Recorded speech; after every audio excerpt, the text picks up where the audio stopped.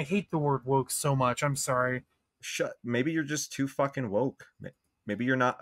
Maybe you don't realize that you're actually like destroying fucking society, Ivan. I'd like to go to sleep.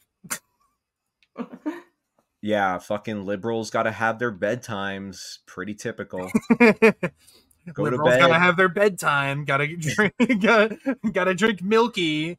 Gotta have their cookie and wear their long hat with the ball on the end of it. Hey everybody, welcome to the Zoomer Tombstone podcast. We're actually having a guest today, Greg Gutfeld. Hello, Greg Gutfeld. Fuck off. I just want to say that this movie was just too woke, and I will be lighting myself on fire in protest of the Barbie movie. I have the gasoline right here. I'm going to pour all over my body. This was your doing, Margot Robbie. Robbie. Why is her name so fucking like confusing? Just it's Margot Robbie. The T is silent. Just like, what if it's like, look. You think Margot, you're too good for us? Margot, I love you, baby. You got to go, Margaret. Okay. So yeah, I mean, fucking. What more do we even have to say, really? Yeah, I can't believe this is a paid episode. Should we start all over? Maybe we should go out and watch Oppenheimer really quickly and make it like a dual review. Oh yeah, maybe. Yeah. Perhaps. You guys want to see Saw Patrol?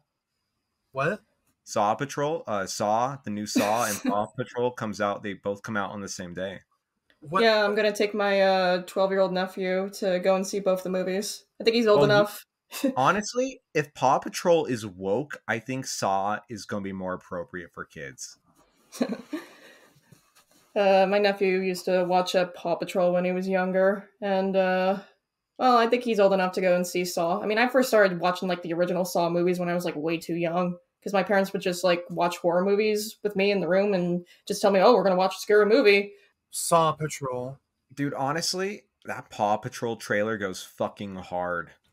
What? It's like, well, they play "I Got the Power" in the trailer, just like the Super Mario Bros. 93 trailer. I got the power. I got the power. It kind of looks like, it kind of looks pretty baller, honestly. The new Paw Patrol movie, and if you call it propaganda, it's like, bro, you watch like 20 seasons of Law and Order SVU, and you're calling Paw Patrol like propaganda. It's like, chill out. Okay, but Law and Order SVU, it goes hard for one reason. All right. Why? Because there is one episode where Logan Paul is like a gamer terrorist. Like during the Gamergate era. Yeah. It's crazy.